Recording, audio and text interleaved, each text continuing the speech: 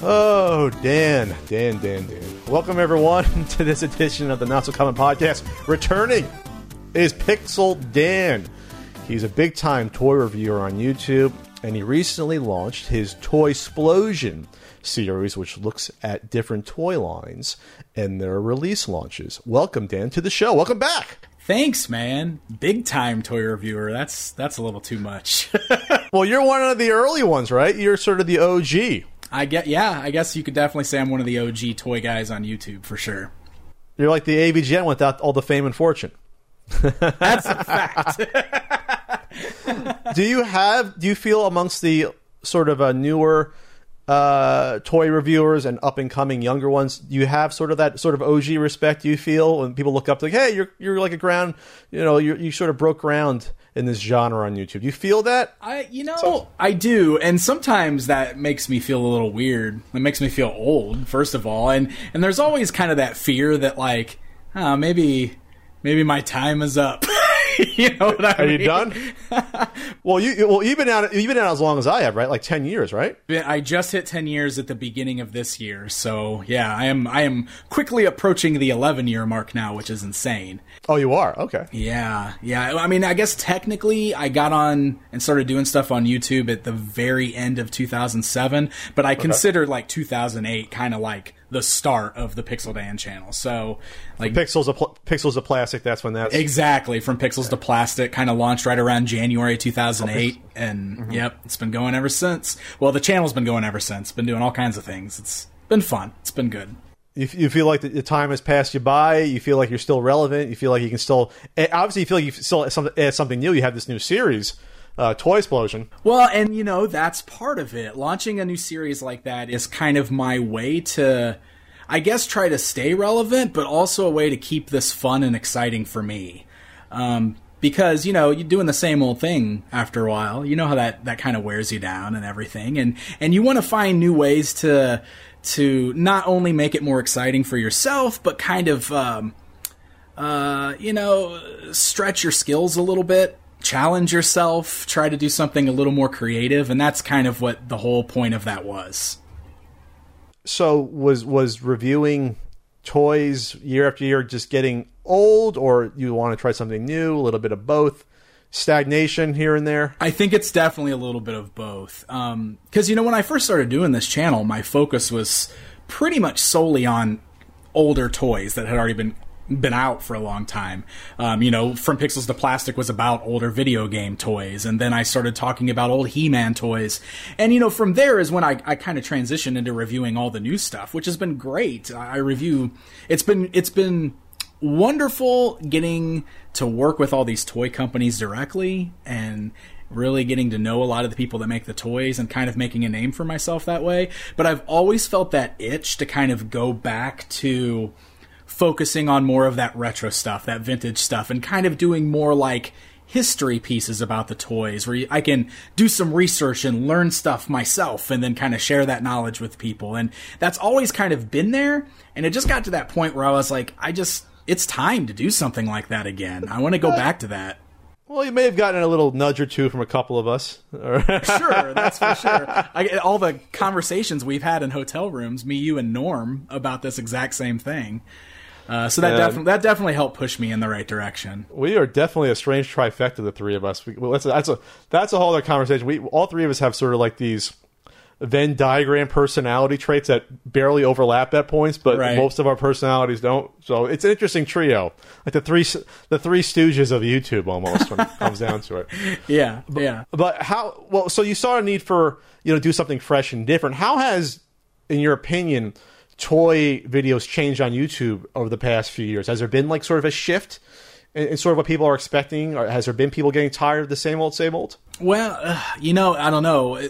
Well, obviously there was the big boom period, and I think we talked about this last time. There was the big boom of all the kids on YouTube doing those types of toy videos, and those just dominate on YouTube. There's just no way around it. And obviously part of that is because those are the ones that are targeting kids specifically. Sure. And that's just going to get more views. It just is. There's more kids watching YouTube than 45-year-old men. Exactly, and that's just where we're at, and that's one of those things I just have to accept. Sometimes I look at those videos, and it gets discouraging when you see they've got 4 million views, and it's just a kid playing with some toys, and I'm putting tons of research and work into my videos, and I'm getting, 20K, 30K views, and it's just one of those things where it's like you just got to sit back and realize that my audience is completely different, and that's just the way it is with this stuff. And I've had the privilege of meeting lots of people who watch my stuff and tell me how much it means to them, and that's all that matters to me. Like, if people enjoy what I do, then I'm doing something right, and I just have to remind myself of that every now and then. Well, on one hand, you accepted that it's a niche market, so it doesn't drive you crazy. Like, why don't I have more views? There's not a huge audience for it on YouTube. On the other hand, though, that has sort of handcuffed you to a point, because you've never untethered from your regular daytime job, correct? That is correct. So, yeah. Does that frustrate you in a way that the fact that if you, say, had 5 times as many views per video, you might have been able to have done that? You don't think about that? You still just get the enjoyment out of it? So for you, it's like half hobby, half professional? No, it's absolutely frustrating. I'm not even going to lie. Because you have a positive attitude when it comes to stuff, more so than myself and others that I've seen. Yeah. You keep a pretty stiff upper lip, and you keep pretty positive. Well, I definitely strive for that. I strive for positivity, and that's kind of my goal and my motto, even in my videos. Like, I'm a very positive person because this stuff is fun, and it's supposed to be fun. So I try to have fun doing it. But that's not to say that I don't have my moments of pure stress and anxiety, because this is a full-time job for me, even though I work a full-time day job, because I spend just as much time, if not more, working on the Pixel Dan stuff. But it's a passion thing. I love doing it, and I enjoy doing it. But that's where the frustration comes in with going back to those views. You see all those families doing YouTube full time. That's their only job, is turning on the camera and playing with toys with their kids. And so that's where it does get frustrating, because I do still feel like I need to have my day job because it's stable. It gives me insurance for my family. That's important. I have a young son, and so that is very important for me. But if I could dedicate all my time to this, man, sometimes I just think about like the stuff I could accomplish if all my time was dedicated to this. Did you ever calculate that out in your head about the potential if you took the risk, the calculated risk, and did that? If you said like, say for example, right now you spend 25 hours a week on Pixel Dan, is that fair to say? A little bit more? I think it's fair to say that, or a little bit more, for sure. I mean, I spend pretty much most of my evenings and the majority of my weekends working on this stuff. So if you put 45 hours a week towards it, or 50, would that have made it possible, or is that something that you still weren't willing to just say, take that sort of leap of faith to say this can be a thing if I, I guess it depends upon what risk versus reward, obviously. Yeah, absolutely. I'm guessing what you calculated the risk that was a little too high in terms of that market. I'll tell you, I was really close to pulling the trigger probably back in 2014, 2015, because that was like best years on YouTube, at least as far as my whole YouTube career has gone. That was just like a high point where, like, I mean, everybody was doing good then, and the revenue was nice, and it was looking like it was possible. But as we all know, the landscape has changed a lot, and it's been a lot harder ever since then. And it was kind of when I started seeing those trends and those declines that I pulled myself back, and I just decided, no, I can't do it. I'm too scared, I guess. Basically, I was too scared to pull the plug, and I didn't do it. It's been hard because I guess it's one of those things where, like, I need to find an alternate revenue stream for this sort of thing. You know what I mean? But I've always been kind of that guy that's like, I don't like asking people for money. I don't like I don't talk about the money stuff a lot. You're getting this out of me right now. I rarely talk about the money stuff publicly. But that's the reality. You need money. We're artisans, right? So we don't do anything. We don't do anything that contributes to people being fed or people being housed. The basics of common life. We are an extraneous expense. So that said, we need that sort of money to build into our own our own personal economy so that we can create the entertainment that people want. So money's a natural part of that, you know. So if I wasn't making any money at all from the podcast or Pat the NES Punk, then there's no way I could do it, obviously, because time is money, and that time can go into something else. So it sounds like you could have swung that way if a couple of things sort of shifted one way or the other, or if you asked Norm for a few bucks here or there, maybe to help out, that might have been possible. Yeah. Honestly, I think a big influence though is the fact that I have a family. You know, having a kid really kind of just, it scared me more to do this full time and not have a stable income. And I think that's kind of what made my decision like concrete on that. Now, obviously, if I could ever get to that point, I still would. I don't know. I'm in a restructuring phase right now, I think, with the channel, you know, launching the new show and trying some new things. And I think, I don't know, I'm kind of laying the groundwork for a different path maybe with the channel. So we'll see. Is that something you can share besides Toy Explosion? I mean, I want to share. Do you have other show ideas lined up, I guess? That's what you're getting at? Well, let's play with toys on Twitch. Yeah, is that what's gonna?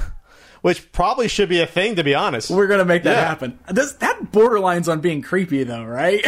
When we're like, let's play with toys on Twitch. People watch people eat on Twitch. That's the whole thing. So it's nuts. Have you thought about that? Could you do like a live toy show on Twitch? Would that be a possibility? Maybe. And I've been dabbling into the live streaming thing kind of for the first time recently, where I kind of do like. Usually what I do is kind of like a live, almost like a hangout thing, where like if I've got a bunch of toys I need to open up, I flip on and do a live thing, and I basically just hang out with people and I open toys and I show them the things I'm opening, and it's almost more like a let's hang out and chat with Pixel Dan kind of thing, and it's fun, and people seem to really like it. And just recently I was working on my display in my toy collection room, and decided to turn on the live stream while I was doing that, and people loved that. Like, just watching me, like, set up the toys and showing them the way I was displaying things. And so, I don't know, things like, it's weird, it seems weird to me, but people seem to really enjoy doing it, and I do like interacting with people. I think that's kind of one of those important things that sometimes I forget to do with YouTube, because YouTube is so personal, right? Like, your fan base feels a little more personally connected to you, so I think part of being successful is being able to interact with them pretty regularly. So are you close to being an affiliate on Twitch? Or is that I've never actually turned on Twitch. I've just been streaming on YouTube. Oh, okay. So I don't know. It's one of those things where I worry. Like, my audience is already on YouTube. Should I jump over to Twitch? Do you think that's worth it for something? That's what a lot. That's what a lot of people do. Twitch's system is more robust from what I've seen. Yeah. Plus, you have social media, you have Facebook, and you have Twitter, and people following there. You can tell people to catch you on there. That's true. You know. That's true. I think a lot of people have both. Yeah. Like Norm. Can you Norm's doing the Facebook thing, but also Norm's been doing awesome on the Facebook thing. In theory, you can cross stream. I think it's frowned upon.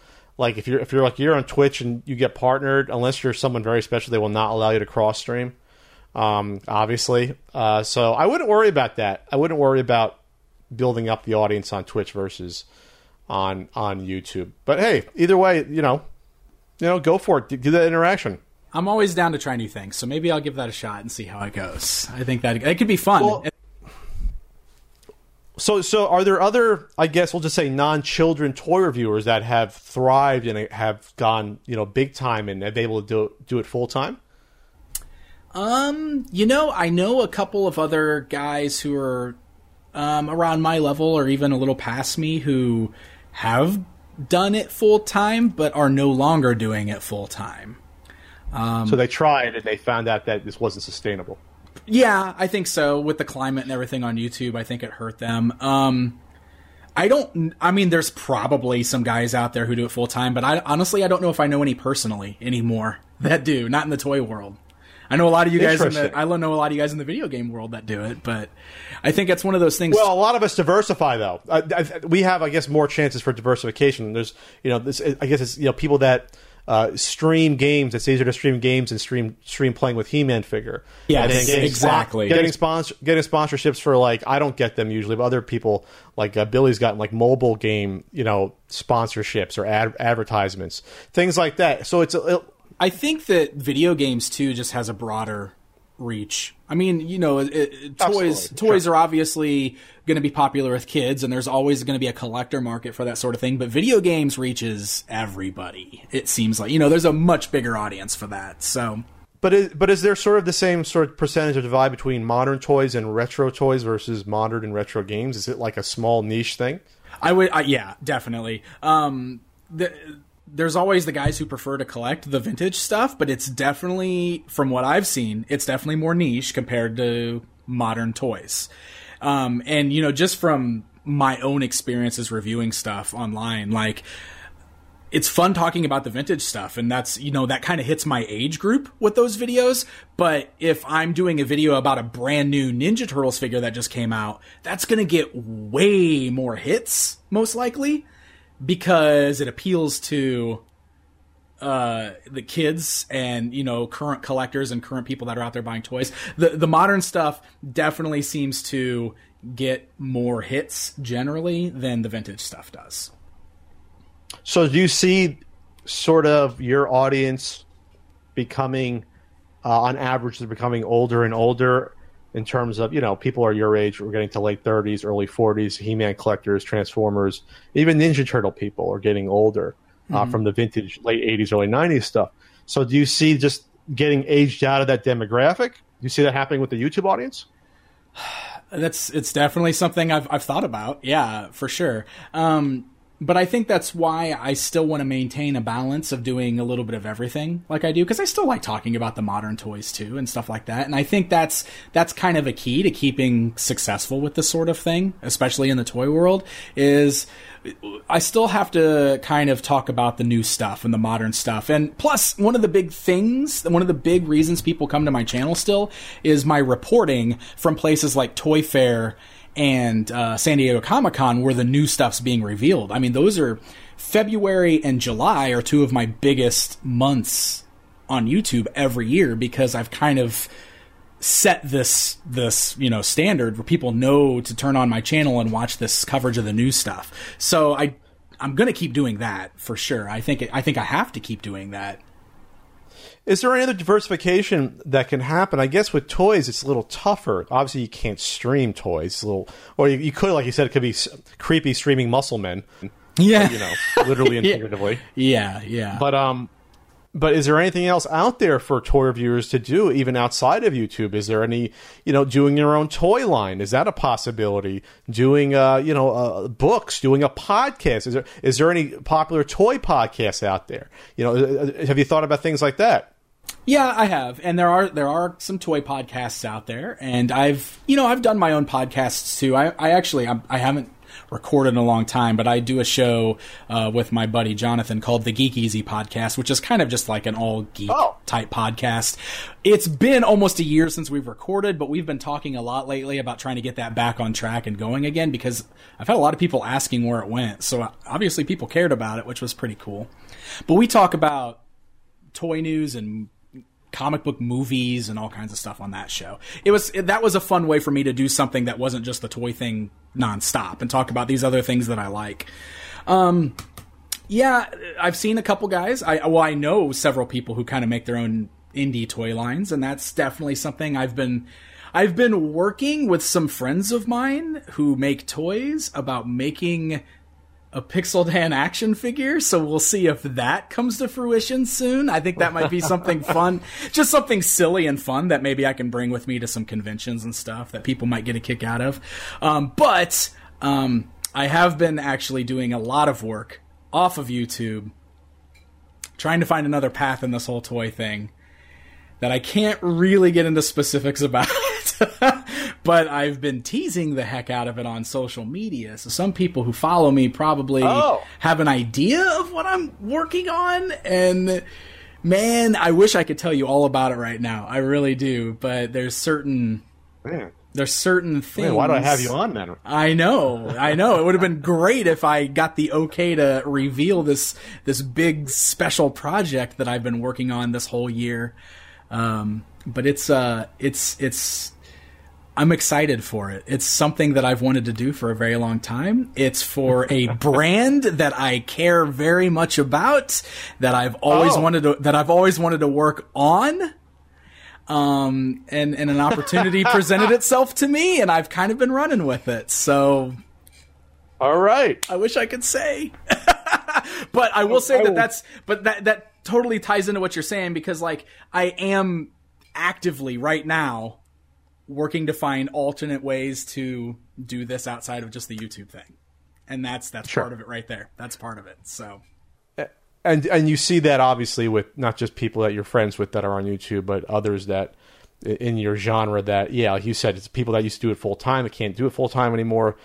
You have to diversify and try to get it out there. Yeah, absolutely. Yeah. Absolutely. It's just one of those things where like if I want to stay relevant and I want to stay doing this, I have to constantly keep finding new roads, right? New roads to travel.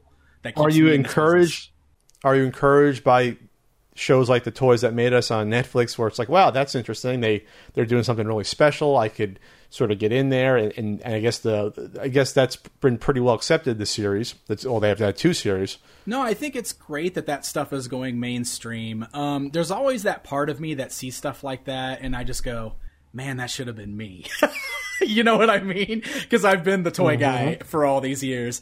Yeah, no. But I still think it's great that it's going mainstream and that we're getting more of that kind of stuff out there. I will say that one of the things that kind of is hard for me when it comes to stuff like that is, shows like The Toys That Made Us, they're made in a way where the narrative is more directed towards the general public who might just remember these toys rather than the people who are actively collecting the stuff, I feel like. Because specifically watching that He-Man episode, there wasn't anything in it that I didn't already know. Plus, they skipped a whole bunch of stuff that I would have included. Plus, they kind of made fun of they kind of made fun of the property a little bit. That makes me go, hey, wait a minute. I like this property. You know what I mean? But it's edutainment, though, right? You're right. So you're right. They look at the general audience. Exactly. And that's what they should do. And unfortunately, that's what you have to do in order to kind of, get that mainstream attention. And that's always been my problem, because I like to come at it like, here's all the information about this stuff, and it's probably not as exciting to the people that aren't collecting it. You know what I mean? Sure. So. Sure. But I think it's good. Here's the esoteric... The esoteric, He-Man variant from South America that people care about. Right, yeah. Here's all these wacky variants from different factories, and the general public does not care. It's like me talking about like NES game label variants. It's like most people be like, who the fuck cares that there's like his hat's a different color on the label? It's like, who cares? Yeah. It's the minutia versus just the general knowledge. Yeah, so like when I watched the Star Wars and when I watched the G.I. Joe episodes, I knew 90% of that stuff because I used to collect both of them. But they still included stuff like Blue Snaggletooth, for example. It's like, oh, that's cool. They managed to toss it in there real quickly. That's pretty esoteric, but well known amongst collectors. And and I had a lot of friends, like personal friends, who they know that I'm into the toy thing, and they're not like toy collectors themselves. They all called me up and were like, "Oh, I watched that documentary on Netflix and I loved it." So they thought it was fantastic. Yeah. So. It was for them, not necessarily for me. So when are you going to sell out and do that sort of series so people can actually watch you by en masse and support you and get that YouTube dollars? I think that's my problem. I feel like I can't. I don't know. I have a hard time. You can't do it. Selling out. You can't do the top. You can't do the top 10 weirdest toys of the 80s. All right, as a video. Let me tell you a story. I'll tell you a story. Okay.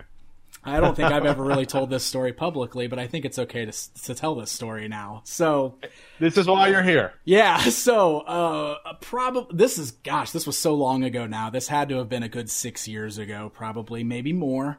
But at the time, I was doing videos we were doing some toy videos with a couple of my friends, and my friend Jason Duvall was doing stuff with me, and we both got contacted by some producers who were behind some of the shows on like the Food Network and stuff.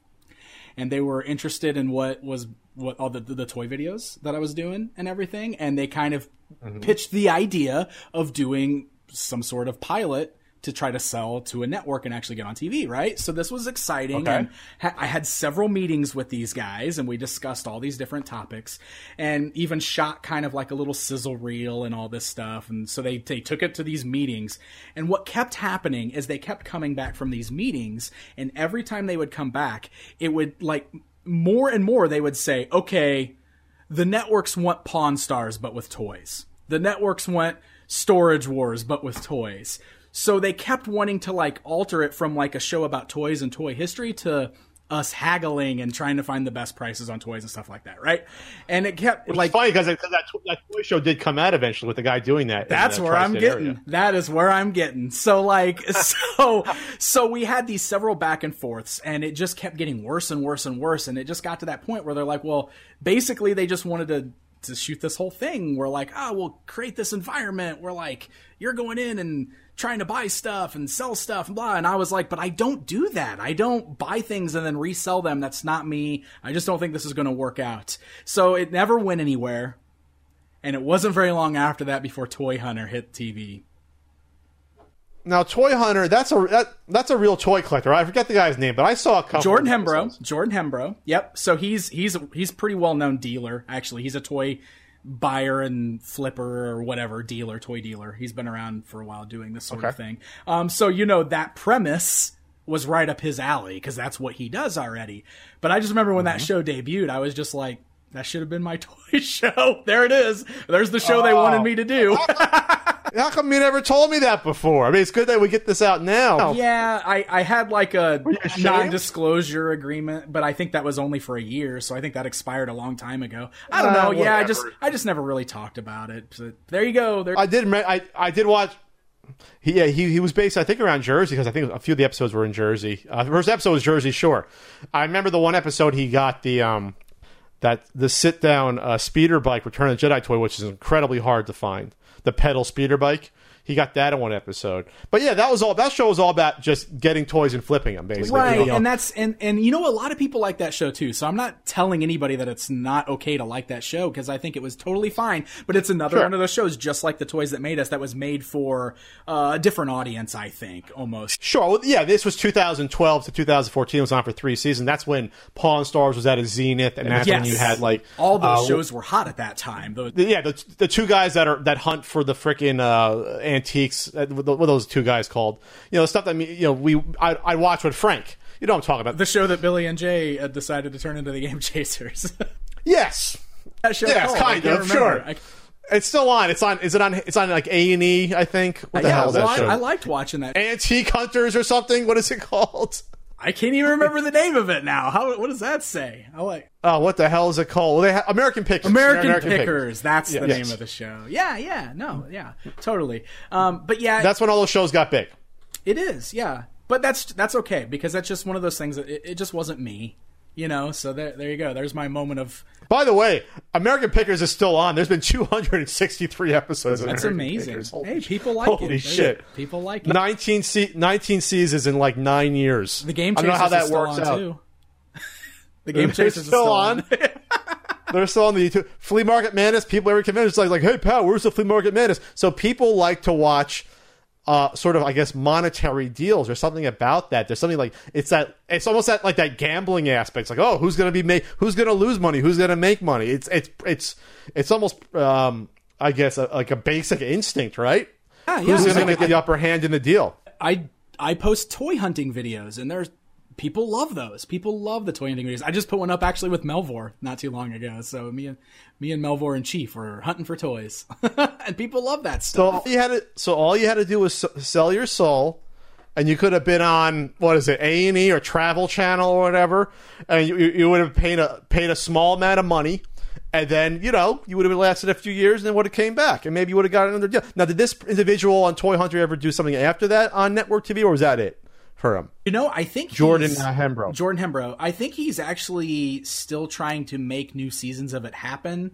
But I think they're doing like internet stuff or maybe even overseas at this point. I'm not entirely sure. Okay. But I think he's still working on it, trying to make more seasons of that show happen. So more power to him. I hope he does. Hope he does. Find me on TV and the web. He's on Discovery for something. So, okay, he's still doing stuff. All right. I met him at a convention one year. He was actually filming for the show, so like he had me film for an episode, but I didn't make the cut. I wasn't in the episode. Oh no! Yeah. So I totally filmed for an episode of Toy Hunter, but I wasn't in it. He could have thrown the OG a bone. That's all right. That's all right. It probably wasn't even his decision. Yeah, it was probably. You know what? While we're on the topic of never telling things publicly before, fuck it, right? I was approached by a reality television production company. Yeah? About 4 years ago, I think it was 2014. About still in the zenith of this stuff, and they loved Flea Market Madness with me and Frank, and they wanted to try to do a Flea Market Madness show. I had a couple of phone calls, but never went anywhere. But he loved the fact that he loved like the camaraderie between me and Frank, and so in theory they wanted to do something like that, but they wanted more of a. They even said, like, yeah, we want something more of a, like, if there's, like, a target for something you're looking for or some goal or theme per episode. And I told them, well, that's kind of hard to do because you don't know what you find at a flea market. It's going to be hard to do a show based around that. That's when they start staging stuff, right? They'll start staging stuff. Exactly, which is what they allegedly did with Storage Wars in order to build up the fact that they find something. You know, even though, obviously, they only show the good units, allegedly, they salt those storage units. So, but yeah, that was the time, like 5 years ago, and there were people trying to get on TV. 2013, 14, that was like the height of this shit in terms of, you know. But these shows are still on. Storage Wars is still on. I'm sure it doesn't do as well as it used to, but it's cheap to produce. And Pawn Stars is still on. And yeah, people like these shows about junk and discovering things. Hell, Flea Market Madness was a much bigger hit than I ever thought it would be when it came out. And people still want me to go back and edit the ones I have in the can that are just sitting there. I'm just like, God. I'm the same way. I got like 13 of them. I don't have that many, but I have a bunch of footage that I filmed at like random toy shows and stuff like that I've never edited. It's probably from like 4 years ago too. At this point, it probably doesn't even. Mine are from like 2 years ago. Like the last one I shot, or a year ago. Like a year ago is probably the last one I shot. Maybe a little bit less. But yeah, it's tough just because to me it's like the same thing over and over again, and there's less deals out there too. It just makes it sort of a grind. But yeah, at some point I'll sit down and say, here's the rest of them. Here you go. Always got something to fall back on and put up. Me and Frank will walk off into the sunset there. And that'll be that'll be the end. The last shot will be me and Frank eating a burrito. Well, you know, it's kind of hard. People don't want to see some of these ideas or series end like a TV show. When you think about it, though, all these YouTube channels, and we've been around for 10 years. We've had these series, 10 years of Pat the NES Punk. That's like the average TV show doesn't even last like 2 years or 3 years. Right. And we have these series that last forever. Yeah. And at some point, either the audience moves on and or the person creating it gets sick of it. You know, even the people that did Seinfeld walked away from continuing the show, and they were making like $20 million an episode, and they still were walking away from it. And here I am, still on YouTube 10 years later, not even making a bunch of money. You're making a little bit. Now, the Toy Explosion videos, obviously you're putting a lot of thought and effort in editing to that. Are you disappointed by the views? Are you satisfied? What do you think? What's your gut on that? So right now I'm very happy with the reception that it's getting, and I think it's one of those things that I'm going to have to build up. You know what I mean? So I'm fully expecting that I'll have to pump several of these out, and maybe the word will spread on it, and more viewers will come. So I'm happy with the views, but they are average for my channel. So I'm obviously hoping. You've done 3 videos? I've done 3 episodes so far, and the newest one I posted was like my biggest one so far. Like it was, it's like this new episode is kind of like exactly what I imagined for the show. Like I just really like the way it came together. So, well, you know what I'm going to say, right? You know what I'm going to say. This is an Amazon Prime show. This should be an Amazon Prime. Well, it's part of my plan. So, well, why can't you just say that, Dan? You don't have to be all coy. I don't know. I don't like telling everybody everything I'm thinking, but plus they're different audiences anyway. So people are going to watch them on YouTube. An entirely different audience is going to find it on Amazon Prime.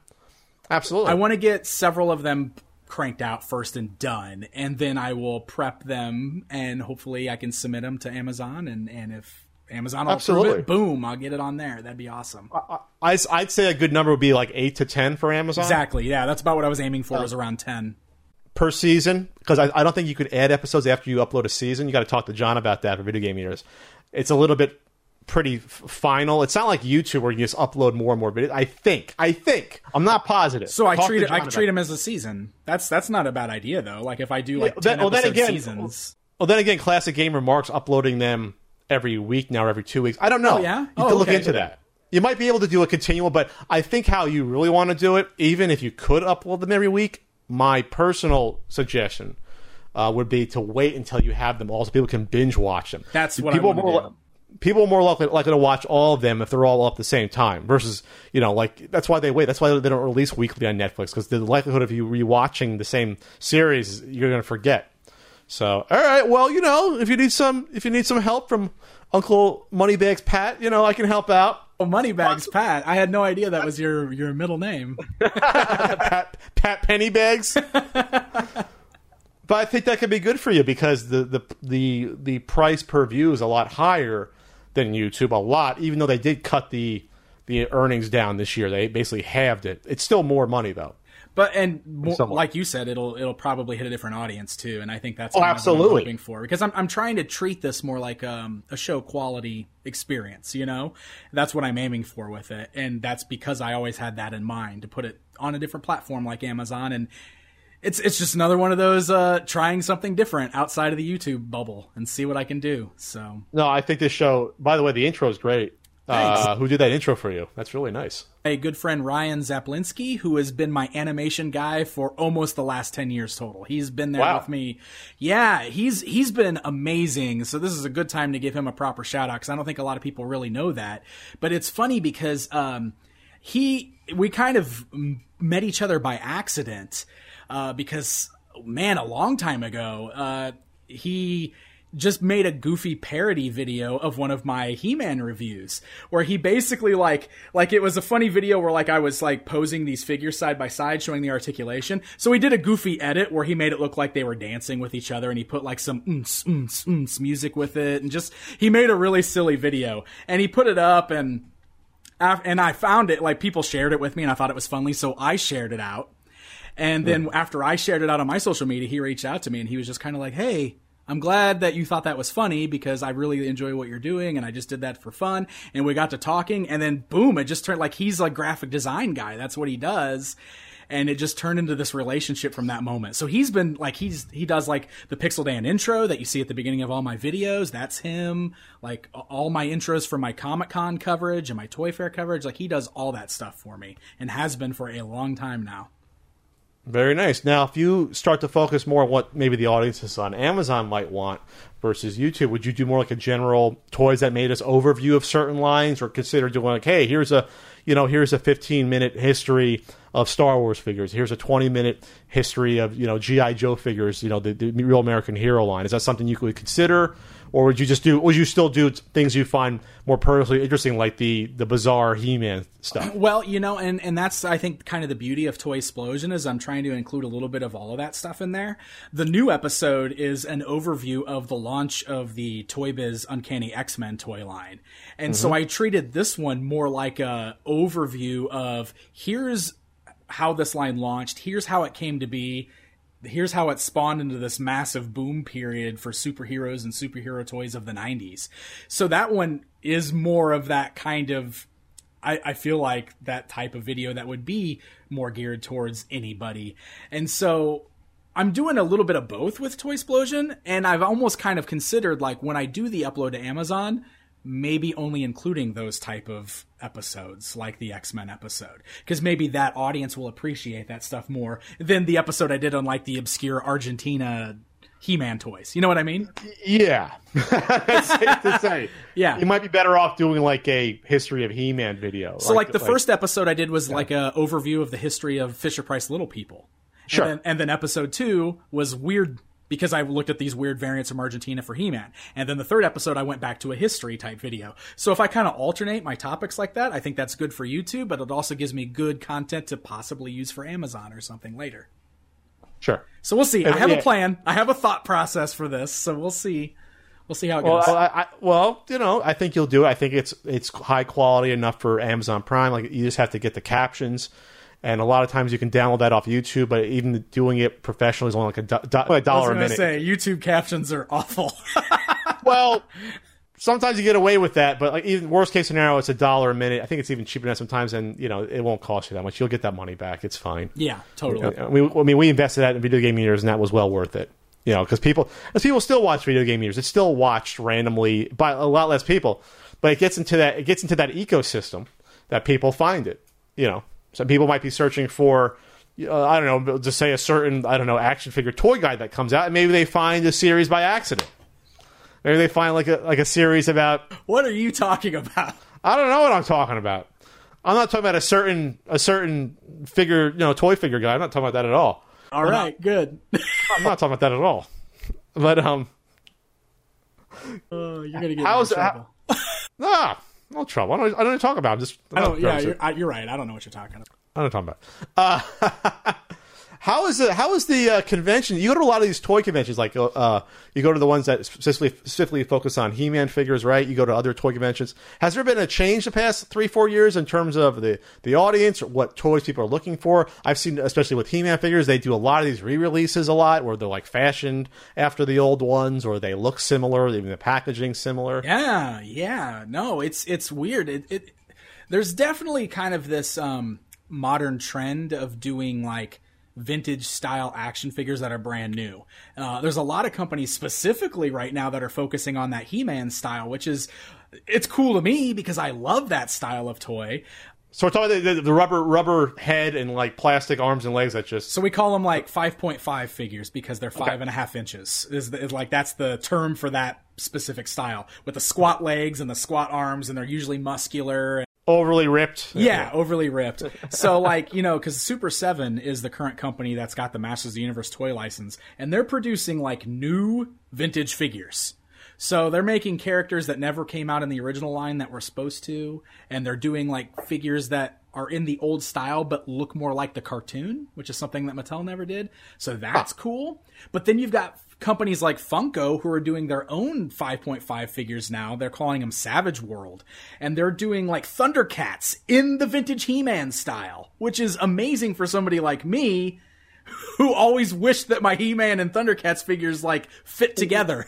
were Thundercats, were they slightly bigger? Were they 6 inches? Thundercats? Yeah, well, they were more they were about 6 inches. They weren't in the squat body poses or anything. So the squat steroid figure mold, that's what's popular right now. Yeah, it's got this weird, it's just a current trend, I guess, because I'm looking at Super 7's website. They're selling Eldor and a smaller bubble, and then they're selling Hero. Yes. Now, I don't remember him in the cartoon. Eldor must have been around though. They were not in the cartoon, but they were planned to be a new series that spawned off from the original Masters of the Universe line called Powers of Grayskull.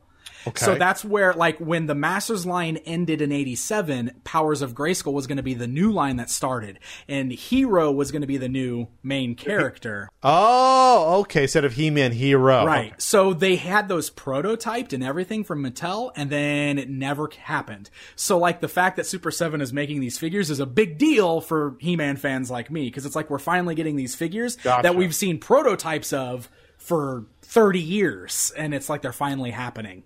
But then they're doing these the vintage figures, they look closer to the cartoon, like Teela, Man at Arms actually having a mustache, but he has 2 arms of the armor instead of only one, like the figure had. And they got weird robot He-Man. You see that weird robot He-Man? Beast Man looks a little more accurate, not fuzzy though. The other one wasn't fuzzy, right? He was just orange. You're thinking of Moss Man. He was fuzzy. He was the same. Moss Man.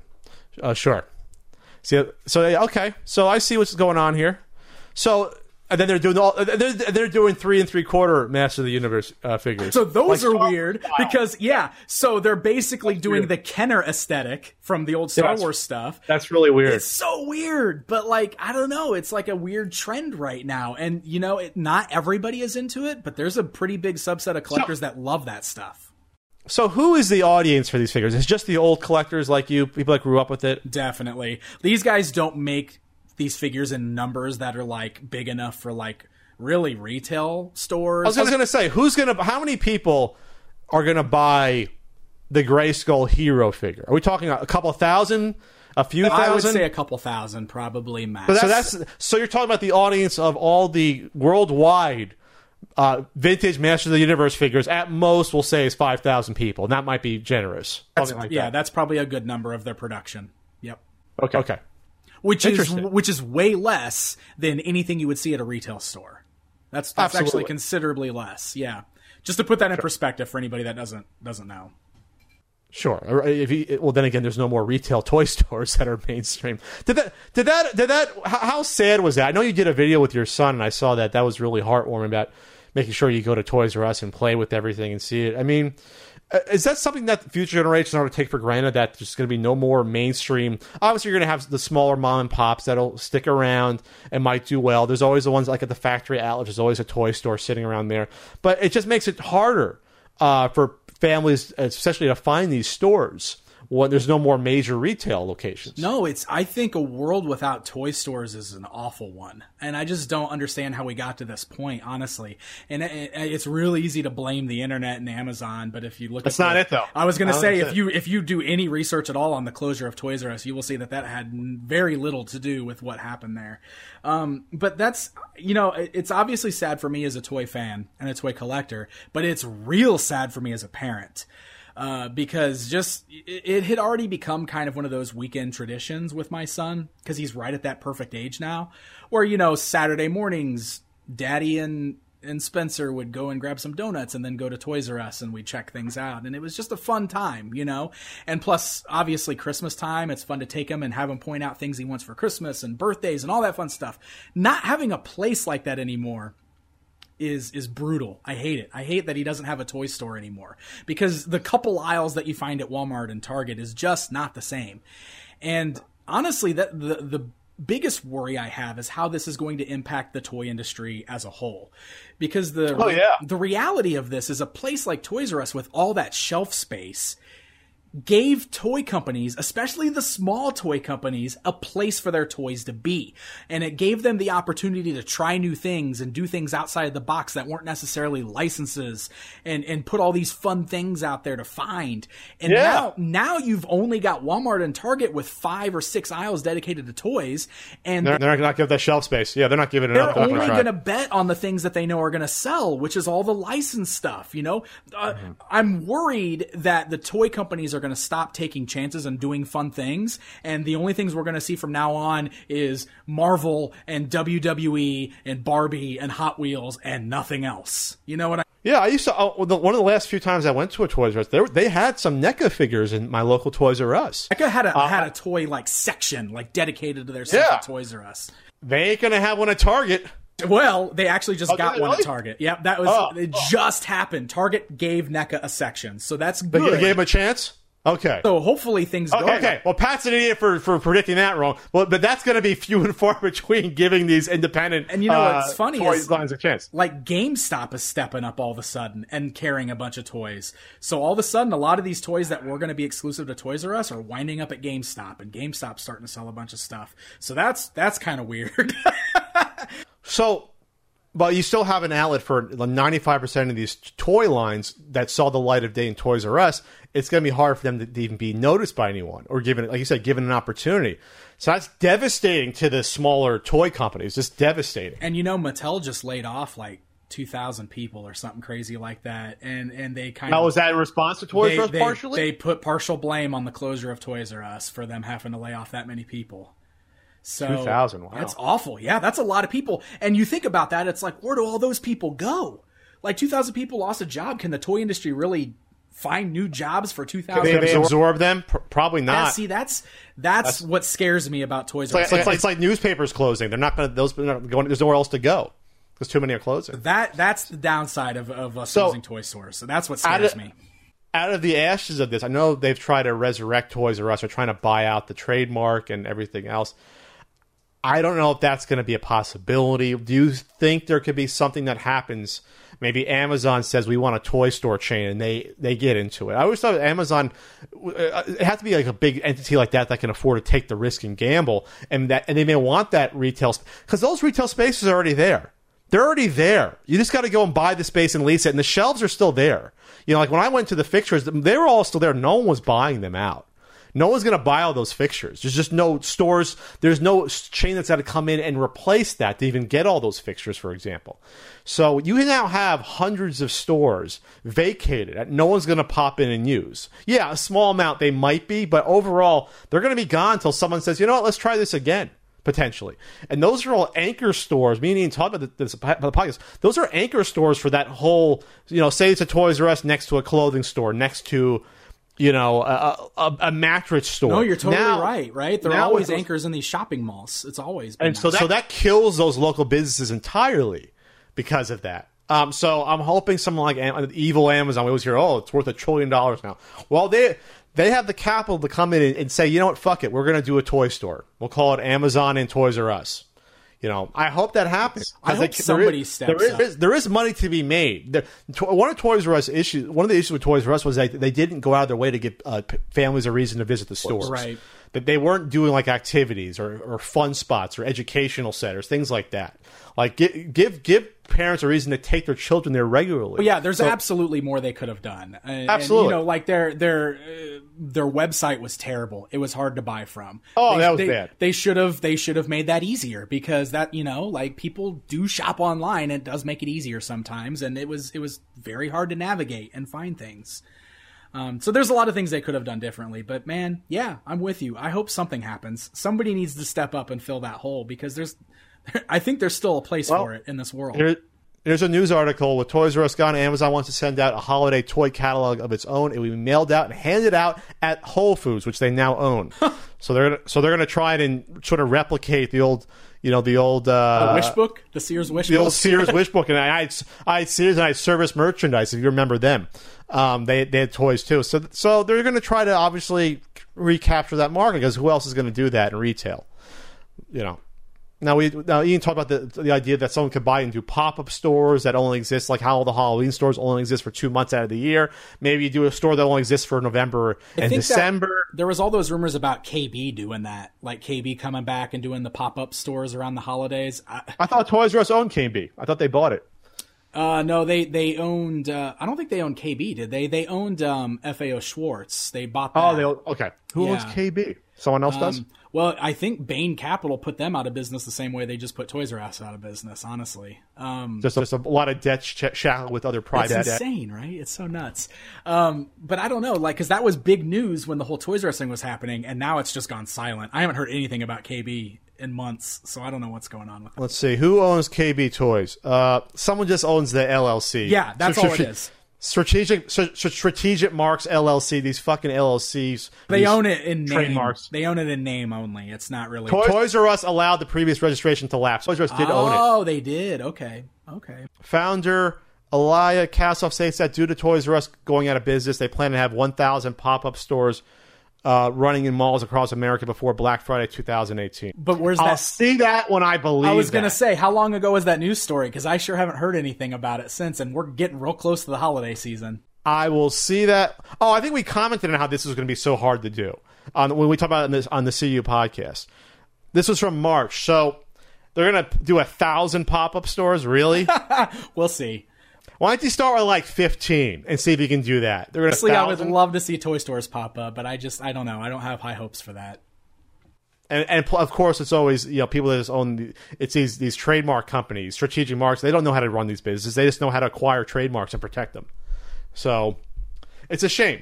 But you should have seen it when that news was coming up. There were 2 different KB Toys accounts on Twitter that were arguing with each other, both claiming to be the real KB Toys. It was a disaster, dude. It was so embarrassing. Was it really? Yeah, KB it was. War? I'm gonna search for that. It was totally a thing that happened. It was. Because they're like, well, we own the trademark. No, we own the trademark. I don't know if one of them was just a troll and the other one just decided to fight with them or what. It was just embarrassing. It was like, if this is how you guys are going to start, like... Well, I will put the odds of them opening 1,000 pop-up stores this holiday season at about 1,000,000 to 1. I said if they do like 15 or 20, that's a possibility, but... Even the logistics of doing that when you have no experience, in order to do that, not just hire a firm to do that for you, get all the inventory, train the employees. I mean, this isn't as easy as a Halloween store. Plus, those Halloween stores have been in business for 30 years, doing these Halloween stores that like Spirit Halloween shops, which they go up early September. They're gone by November 4th. They're gone. They have employees that do that and know exactly what they're doing. And that's cheap, relatively cheap to buy in wholesale Halloween outfits that, by and large, a lot of them don't change year to year. Right. These are toys that are seasonal. They are, if no one buys them, you might be shit out of luck. Yeah, what are you going to do with all those extra toys? This isn't like the same, like, a princess outfit you can sell to the same girls year after year. Like, toys are like, the toy's hot one year, no one wants it the next. So the risk inherent with this is huge. And they might try it once and that could be it. Even doing 15, 20 stores and realizing, hey, we didn't advertise it enough, people didn't know about it, and we took a heavy hit on this. So it's really interesting. But I think maybe Amazon, they do these catalogs, maybe they realize maybe we can do some retail stores. Maybe we can take the risk. We have the money to do it. Maybe they can buy out, because I don't know what's happening with the. I guess the debtors decide who the Toys R Us debtors or debtors decide who wins the name on an auction or something of that nature. Who's going to put in the money, right? Because they try to do that weird crowdfunding thing, and that never went anywhere, right? Yeah, well, the guy that owns MGA Toys tried to buy out Toys R Us, and he used like a crowdfunding method to do it. Like he put in his own million or something like that, and then wanted to crowdfund for the rest, and that didn't get very far. Yeah, because it's like, oh, you can buy a shirt, but it's like, well, you're helping them. They'll buy a company out. Shouldn't it be if I donate $10,000, I should be a shareholder in this new company. I just don't want a fucking shirt and a keychain for $10,000. So that's where I think they went wrong. Yeah, definitely. Here's an article. I wish I had a producer. Spirit Halloween opens at old Toys R Us store. That's been happening a lot. I've been seeing so many people posting pictures of their old Toys R Us. That's so depressing. I know. It is. It's the worst. It's like, you didn't even let the carcass is still warm, guys. Well, come on. The funny thing about that, though, is that the Spirit shops don't need that much space, so they'll probably rope off the 80% of the Toys R Us that they won't use. Definitely, yeah, definitely. Well, it's right. It's already September, so this is when they open up. Yeah, I think they're open now. There's a picture of it in Queensbury. So this is one of the newer Toys R Us where it has the big yellow grate. Then it's the plastic Toys R Us. This is like a Toys R Us built in the past 20 years. They went into Babies R Us here. There's a Spirit in the Babies R Us building here. Wow. Yeah. Toys R Us is still sitting empty, but Babies R Us. Spirit gets wherever they can get. Even the ones near me, year to year, they're in different places, maybe even the same shopping complex. They don't care. Yeah, it is. It's always in a different store every year here. Wow. We're ready to just end it. It's just this is too depressing. It is, right? It's awful. Would you walk into a Spirit and buy a costume for your son, or you just couldn't do it? We'll probably go to Party City and get costumes. I don't know if I could step in there. I went with my father when I went back home to Jersey in June. It was literally the second to last day. I think they were closing in late June. And my dad let me go. My dad's in his late 60s, and even he knew this was a religious moment for me. I bought this little, you can't see it on this camera that I'm on. I bought the little, not the Lego, the Constructs type Ripley figure you put together. And I bought a couple of, I think they had a little Animal Crossing figure they had, and an amiibo. So it was 50% off. It wasn't even 90% off. It was one day to go. I was kind of shocked. It was just 90% off everything. And they still had it, not total garbage. They had the whole stroller aisle was still filled with strollers. They condensed it. A lady brought out an old Rip Box Power Ranger that was probably 10 years old. That was a return to get it out there. And then I'll never forget this as long as I live. This reminded me of the Odd Job, Odd Lot stores in the mid 80s that had all the aisles of Star Wars figures. I don't know if you remember that. I do. They had aisles and aisles of Skylanders, brand new for 29 cents each. Man, yeah, they couldn't give those things away. They couldn't give them away. Oh, my goodness. No, yeah, I made several last trips because I just kept saying this is going to be the last time, and then I'd go back in there again. But every time I went, it was more and more depressing. Just watching the way people were just picking that place clean, it was it was killing me, But I totally took souvenirs. So I have a Toys R Us basket with Jeffrey on it that is now in my house in my collection, and I also got one of the old video game hang tags that used to have the tickets in them. Remember the? Did you really? Yeah, I've got one of those. Someone had one of those laying around. They were still because they still use them on like the exact same things they still used for the bicycles and for certain other like bigger electronics and stuff. And they had just a pile of them laying around because they were like everything was up for grabs. And so I was just like, I think I'll just grab one of these. That's awesome. So I took it. So well, that'll all be on eBay. I remember asking an employee if I could buy one of the shirts they had on. If they had an extra one, they said, no, we don't have any shirts left. I still have because I worked there for a couple years, I still have my red button up that says Toys R Us on it. So well, people know how crazy I am about Kitty City, about Lionel Kitty City. I have a lot of merchandise from Kitty City. I have the employee smock and the I have the smock and the vest from Kitty City, the employee stuff. Yeah, I saved a bunch of bags from Toys R Us. I have the storage directory of Kitty City. Like this aisle's bikes, this aisle's video. Oh, that's awesome. Oh, that's cool. I'm a nut. I have like the coloring book. I have a stuffed Kitty City, the kangaroo and Roo. Not our Roo. I have that. You can't find them anywhere. I found one. I was like, holy shit. This could be the only one left in the U.S. that exists. I was going to say, I've got my little, on my shelf back behind me, I don't know if you can see it in the video when you showed up, but I got my little, like, it's like a Jeffrey shrine back there in my display. I see your plush one. I got a stuffed one back here. I knew I wanted a stuffed one. I've got a plush Jeffrey, and I've got the Funko Pop Jeffrey, and I've got the Lego Jeffrey, and they're all just sitting on my shelf right there, so. That's great. Yeah. That's fantastic. Oh man, we're old. Yeah, I know. Clinging to these old things. I cried. I got a little teary eye leaving the store, like seeing the doors open the last time, seeing the same 25-year-old plastic shopping carts there. Yep, same ones from when I was. Yep, exactly. I got misty eyed. It was hard leaving. It was even harder, like.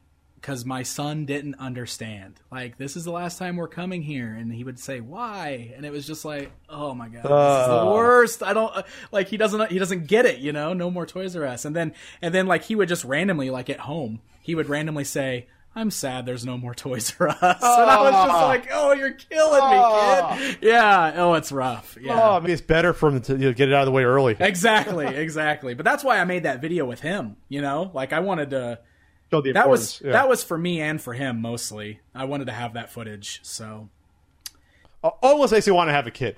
That would have been nice. Almost. I like. Oh man. Hey, I'm not saying not to have one. That was a cute moment. So where do you see the future of toy collecting going? Where do you see it in 10 years? Are people going to drop out? I always talk about retro video games. How we're going to get to a point where this is happening more sooner or later, and people are starting to dump their collections. Is that going to start happening with older toy collectors too? I think it's always possible. It's hard for me to gauge, though, because I feel like there hasn't been any decline in it in the past 10 years I've been doing this. If anything, I feel like it's gotten more popular, at least more widely accepted. I feel like well, kids are kind of growing up with it being cool to have toys, and I feel like maybe it's a little more accepted now to be a toy collector than, just like with video games, it's the same thing. But I definitely think there's going to be that period, right? Because it's that whole thing where like He-Man and well, all this stuff, G.I. Joe and everything, like this stuff's all eventually going to kind of fade away with us, right? Because we care about it the most. Sure. And unless they find a way to keep reinventing it for modern kids, like, they've successfully done that with Ninja Turtles, and they've pretty successfully done that with Transformers, but, they haven't done that with He-Man yet. So they haven't done with G.I. Joe. They haven't done that with G.I. Joe. So, there's a lot of that stuff that's totally just going to probably fade away with us. And it's not going to have second life. But it always makes me wonder, too, like, what are kids today going to look back on fondly? Are they going to have toys that they want to recollect again, or is it going to be like they're going to have those little hamster toys that were popular a couple of years ago? What the hell were those things? Zuzu Pets? Yeah, Zuzu Pets. They're going to be. Are they going to get nostalgic for Skylanders? Like that. You know what? It's tough just because a lot of these toys that come out nowadays are very one-hit wonders. They are. They come. It's a different world than it was back in the 80s. It is. Back in the 80s, there was like, at one time, I was, 4 or 5 different toy lines a kid could collect they were playing with. I was playing with G.I. Joe, I was playing with He-Man, I was playing with Transformers, all at the same time. And obviously that was like the boom period of the licensing, right? With the cartoons. But like, the cool thing about the 80s is like toy companies took more chances and did a lot more weird things back then. So not everything in the toy aisle had to be a license back then. Nowadays, it seems like everything has to be a license to get into the store. I feel like, though, nowadays, the non-movie, non-superhero, non-Star Wars stuff, I don't know. What has been like the big major boys toy line that's popped up, action figure-wise, that wasn't connected to a property, that at least was popular? It's tough. Like, Skylanders was huge. But that was connected to something else, though, right? That was... Well, it was tied into a video game. You're right. It was tied into a video game. There is some creative stuff out there, though. Like, I don't know if you've ever heard of Shopkins, but those were huge in the girl aisles for a long time. And then there's, like, the Grocery Gang, which is kind of like the boys' equivalent of it. They're like minifigures of, like, little food guys that are kind of... Okay. They really feel like they should have come out in the 80s. That's how cool they actually are. I actually like What are they called? Grocery Gang, but it's spelled Gross, like gross. So Grocery Gang. Is that like the food fighters we had? Yes, they're like modern food fighters. My son loves them. He thinks they're fantastic. And so it's been real fun, like, buying those with him and everything. So there is some stuff out there that's not so like will there be, if you had to put a gun to your head, are there properties, we'll just say even 2 properties today, toy lines for boys, that will still be finally remembered and collected like we finally remember and collect, like He-Man and G.I. Joe figures and Transformers? Is there even 2 of them you think that'll be around? I don't think I can name anything that's not like something that's been around since our generation, Wow. Like kids still love Ninja Turtles. Kids still love Transformers. But that's from our generation. That's what I mean. It's so hard. New. It's hard to name something that's like brand new that has stuck around and been as important as those toy lines were. Nothing culturally relevant that's been sticking around. My kid loves dinosaurs. Dinosaurs never go out of style. That's true. Always going to be plastic dinosaurs. Always going to be dinosaurs. $1 for a bag of 30 plastic dinosaurs. Yeah. And Army Men is always Army Men. Always Army Men. Is it because there's less of a focus on, we're trying to shy away from violent toys? Is that part of it, you think? Is it because there's no, like, military... Well, yeah, there's that. Well, I think that's definitely what's kept G.I. Joe away, but I don't think that any of the other stuff is any less violent than the stuff we had. I mean... superheroes and Star Wars. Superheroes and Power Rangers and all that stuff is still very popular, and that's all about fighting, So maybe it's just that there's no creativity left. I think it's just the fear of a license. I think we're at a point where stores don't want to carry a toy unless they know it's going to sell, and they want to make sure that there's something that's going to move it off the shelves, like a movie or a video game. They don't want it sitting. And I think that's just where we're at now. I think that's what stifled the creativity, honestly. Which compounds it that there's no Toys R Us. Exactly. You can't try out a new toy line on the shelf. Yep. All comes back to that. Man, that's depressing. So there might never be a new Ninja Turtles. There might never be a new Transformers type of, like, holy shit, I'm going to remember this 30 years from now, versus, well, this is just the hot toy of the year, it's gone now. Like Grocery Gang might be cool. It probably won't be around in a couple of years. I know. You're totally right. Is Zuzu Pet still around? I don't think so. I think those have been out of style for quite some time. Has there been a new Cabbage Patch Kid? Yes, this Cabbage Patch Kids are in toy stores right now. Or actually, well, they were at Toys R Us. I guess I haven't really seen. But is there something to replace and supplant that? Is there something to... Yeah. I mean, like, they're still making Cabbage Patch Kids, and they have, like, minifigures and everything for that. I don't know how popular it is. Maybe the Pixel Dan toy line is going to be the new thing we're going to talk about 30 years from now. Come up with something very creative then. Hey, I've been wanting to do a YouTuber action figure line for like years and years. Do you think that would be popular in 30 years? People would look back and go, remember? There's an audience at least right now. For these weirdos that used to get on the internet and talk about toys and video games. You don't think a Norm's figure would sell? I think a Norm figure would sell. Norm's audience is huge, so probably, yes. You have a big audience. I have a decent sized audience. Yeah, no, you're right. I mean, we're no Norm, but Why are you gonna put Norm on his pedestal for? No, dude, I'm really proud of Norm. He's done a lot of amazing. No, Norm's gotten there. Yeah. It's really been awesome watching him build what he's built. It's cool. Shout out to Norm. Norm should be on Amazon Prime. Is he on Amazon Prime? He should be, with all his stuff. Yeah, I agree. He should give that a shot. I guess he's got a lot going on though right now, like you said, with the Facebook stuff and everything. Oh yeah, I'll bother him this weekend. He hates to hear about that stuff. There you go. I'll leave that up to you. I just nag the both of you all the time. That's a fact. You two probably get together. It's like, fuck Pat. Can you leave us alone? Can you just relax a little bit?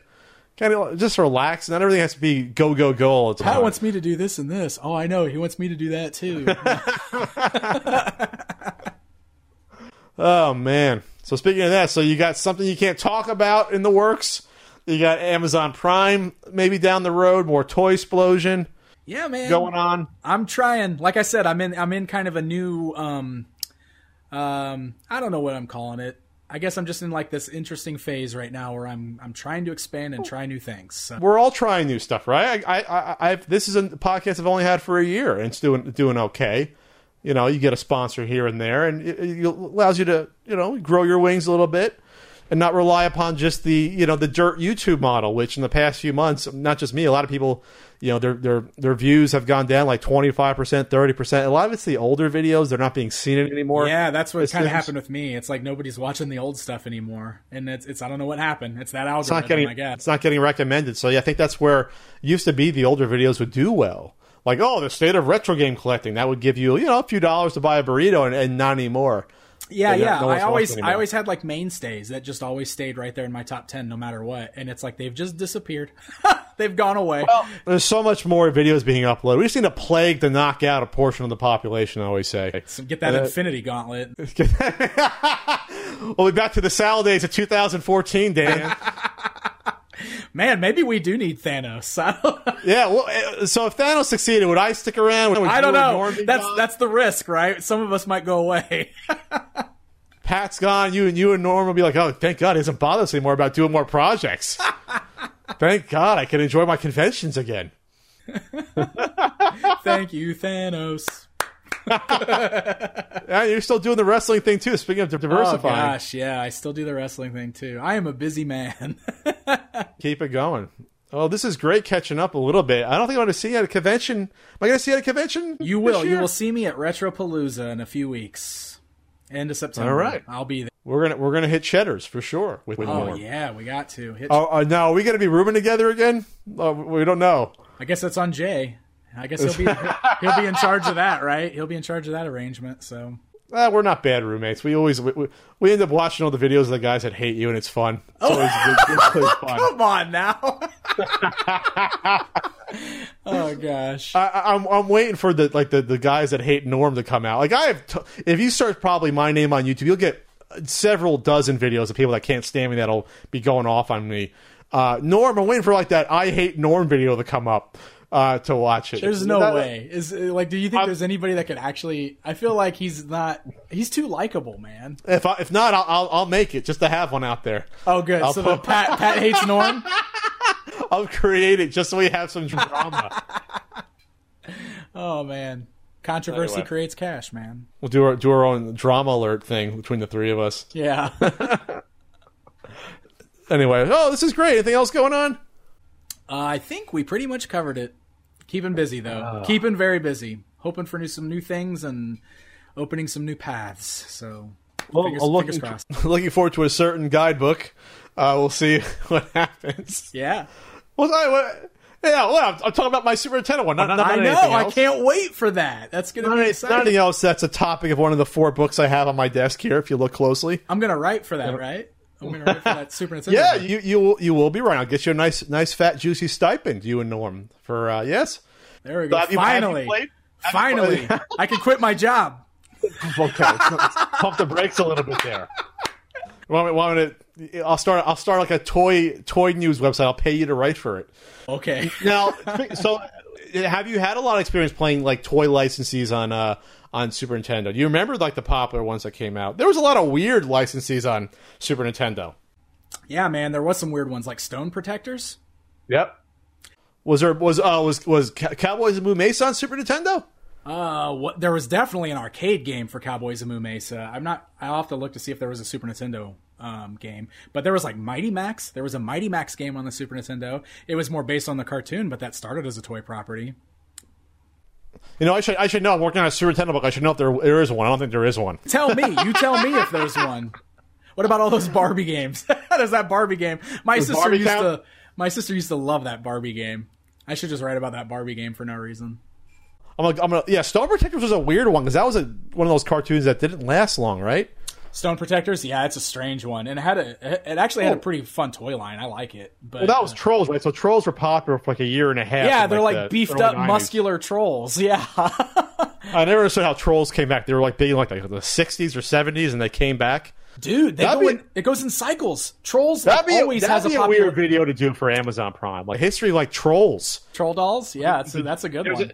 And a few different companies put them out, like Ace and was it Ace put them out, and Russ. Then there's another line, Rust. Yep. There was a bunch of them. That's right. And some had the jewels in them. Yep. Yeah. Treasure Trolls. Let me go through down the Super Nintendo list of games here. I'm just gonna. They had. Let's see here for toys. I'm just gonna give it a quick glance here. There was a Barbie game, Barbie Supermodel, if you count that. I'm trying to think because Norman. Mice from Mars. Biker Mice from Mars. Yep, Biker Mice from Mars. I was probably confusing that with the Cowboys one. I was probably confusing that one.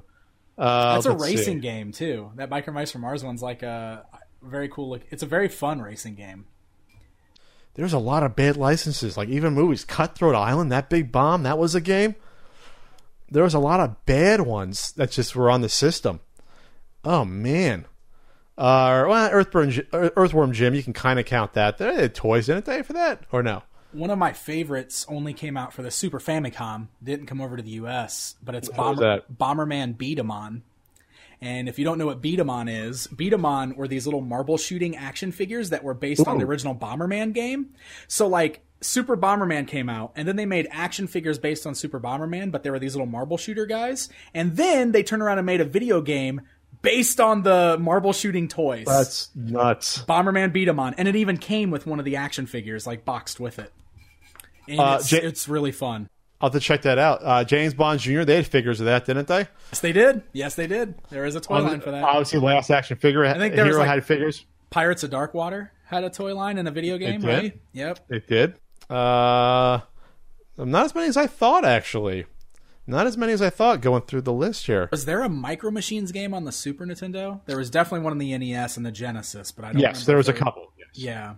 If you count, you count that, I guess. Yeah, why not? You count that. Yeah, not as many going through the list here as I thought. I guess you can count Ninja Turtles, right? Turtles in Time and all that. Was there Primal Rage figures? There was.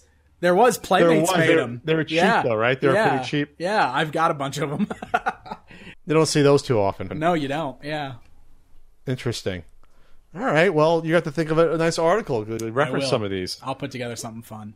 That's a fun topic, so it's easy to talk about. It seemed like there might have been more for NES, though. Might have been more. Probably. I mean, there were some good ones for the NES, though. Like Monster in My Pocket is an awesome game. You know, G.I. Joe had a really good game. I mean, there was some good stuff. Muscle's actually fun, even though it's bad. It's fun to play. The Tick had figures, but that was more the cartoon. Oh, yeah, totally. That was a good toy line. They still don't go for that much. I was going to ask you that. Is there any toy figure lines you've seen just the market just evaporate where they're not worth as much as they used to be, the old ones? Besides, like Star Trek Next Generation. I was just getting ready to say, Star Trek The Next Generation are worthless these days. And it's a good toy line. It's a really good toy line. They made a billion of them. Man, and they marketed those as collector items, and they put numbers on the bottom of the feet and all that stuff. And now you can buy them for like $1 a piece at Toys. Swap Meet. I got the Borg figure for $1 at the Swap Meet. I was like, that's cool. I could buy a Borg. But they're good toys. But they're great. They're worthless. They are worthless. So nothing else that's dropped off even since the 80s? There's been like a line that just sort of dropped off. I don't know. People don't care about, or 90s? Gosh, that's just always my go-to when somebody asks me. I don't know. I feel like a lot of this mainstream stuff has gotten like overly expensive for no reason. Like He-Man toys have gotten stupid expensive out of nowhere, and I I think Toys That Made Us had an impact on that, honestly. You think so? When stuff like that comes out and goes mainstream, people start looking the stuff up on eBay, and boom, prices go up. So do people hate you in shows like that because you the mainstream knows about it the same way they hate some retro game reviewers? Had my fair share of people accusing me of raising prices on things. Raise the market on it. Yeah. Yep, that's come up. Yeah, well, now when they sell it, it's worth more. Yeah, so you can't have it both ways, right? Did them a favor.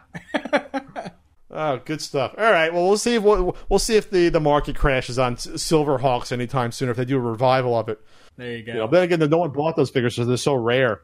I know. And plus the vac metal flaked off of them, so it's hard to find them with like good paint. Look at you getting technical on me. I know. Well, they were all shiny. Remember? They were. I was waiting for that. I don't care if mask figures go up in value if they make the freaking movie like they've been teasing for years. Oh, I know. Or new property. Who knows if that's anyway. happen. All right, we never got into the controversy for the new She-Ra show. Like we should give a shit about that. But I don't really have anything to add to that sort of thing. It's the same, the She-Ra thing, the Ninja Turtles thing, the Thundercats thing. Whatever. If it's not for me, it's not for me. If it finds an audience, I'm happy for those kids. You know what I mean? Sure. And my way of looking at it is always, if these shows come out and they find an audience and they get popular, the collectors are still going to benefit from it because we'll still get all the merchandising and stuff that we want to buy because the brand itself is successful. So might as well just let it happen. and there could be another iteration of it down the line. Right. I mean, gosh, how many times has Turtles already reinvented itself? I mean, this is not going to be the last version of Turtles. Yeah. I guarantee it. So I think the new Voltron show on Netflix is doing well. They've taken some liberties here and there, but it's still faithful, I think. That's and good. There's new toys. It's good. Yeah, I like it a lot. Yeah, so I mean, if I end up not liking some of these shows, it is what it is. I don't have to like it. I don't think anybody has to like it. But if kids like it, let them like it. Let them have it. Let them have fun. Let kids have fun. That's right. Let us have fun. I guess we'll leave on that note. Let everyone have fun. Let Dan make a good living. Check out his Toy Explosion show on the Pixel Dan YouTube channel. You can find him there. You can also find him on Twitter. Where they can find you on Twitter? I'm at Pixel Dan on everything. Pixel Dan on Twitter. Pixel Dan on Facebook. I just started a Patreon page, if that matters. So I've got that now. It's Pixel Dan on Patreon. So check it out. Dan, thanks for coming on board. I'll be sure to bother you and Norm in a few weeks at Retropalooza. Yeah, I'm sure we'll be table buddies anyway, or sitting right next to each other. So, all right, take care. All right, see you, bud. There are a million things that are demanding of your time. Contact lenses should not be one of them. That's why I'm excited about a great new company called Simple Contacts. It's making the process of renewing your prescription and buying contacts, well, simple. Simple Contacts is the most convenient way to get your contact lens prescription renewed and stock up on your brand of contacts. Get this, instead of taking time off and spending hours at the doctor just to renew your prescription, you can now do it online in under 5 minutes. It's vision care for the 21st century. Here's how it works. Take a quick self-guided vision test from your phone or computer. It's reviewed by a licensed doctor in 24 hours. You then receive a renewed prescription and reorder your brand of contacts. It's that simple. If you have an unexpired prescription, you can use them too. Just upload a photo of it or your doctor's info and order your lenses in minutes for a great price. They do all the hard work for you. Buying more contacts has never been easier. I wish they had this when I wore contacts. And why should it be hard in the first place, right? That's why Simple Contacts was created. Simple Contacts offers every brand of lenses and their prices are unbeatable. Plus, the prescription is just $20. Compare that with an annual appointment, which can be up to $200 without insurance. Shipping is free, and best of all, my listeners get $20 off their first Simple Contacts order. To save $20 on your lenses, just go to simplecontacts.com/notsocommon20 or enter my code notsocommon20 at checkout. I want to mention that this is not a replacement for your periodic full eye health exam. You'll still need to get those occasionally, but this is the most convenient way to renew a prescription and reorder your contacts. Again, check out Simple Contacts and get $20 off by going to simplecontacts.com/notsocommon20 or just use my code notsocommon20 at checkout. Save yourself time, money, and the headache with Simple Contacts. Let me tell you about my partner, Flex Pro Meals. Flex Pro Meals is a meal delivery company that sends healthy pre-made meals to your doorstep. Their goal isn't to give you salad, but epic recipes and entrees you may have grown up on. that they make healthier versions of. Eating healthy is a lifestyle change, so they go that extra mile, giving customers the most value with realistic and yummy meal options at a good price. Flex Pro Meals provides a weight loss fat trimmer plan and a lean muscle larger portion plan for a little bit more per meal. Some of their most popular meal entrees are smoked brisket mac, game day chili, breakfast burrito, chicken Alfredo, and the list goes on. They have salmon meals, chicken meals. I've had buffalo meat meals. They're delicious. Right now, you can get 20% off your first order by using code PAT when you visit flexpromeals.com. That's 20% off these delicious meals using code PAT at flexpromeals.com. I hope you enjoyed this Not So Common podcast. Thanks again to Dan for coming out and being a guest this week. Check him out, Pixel Dan on YouTube, Twitter, and Facebook.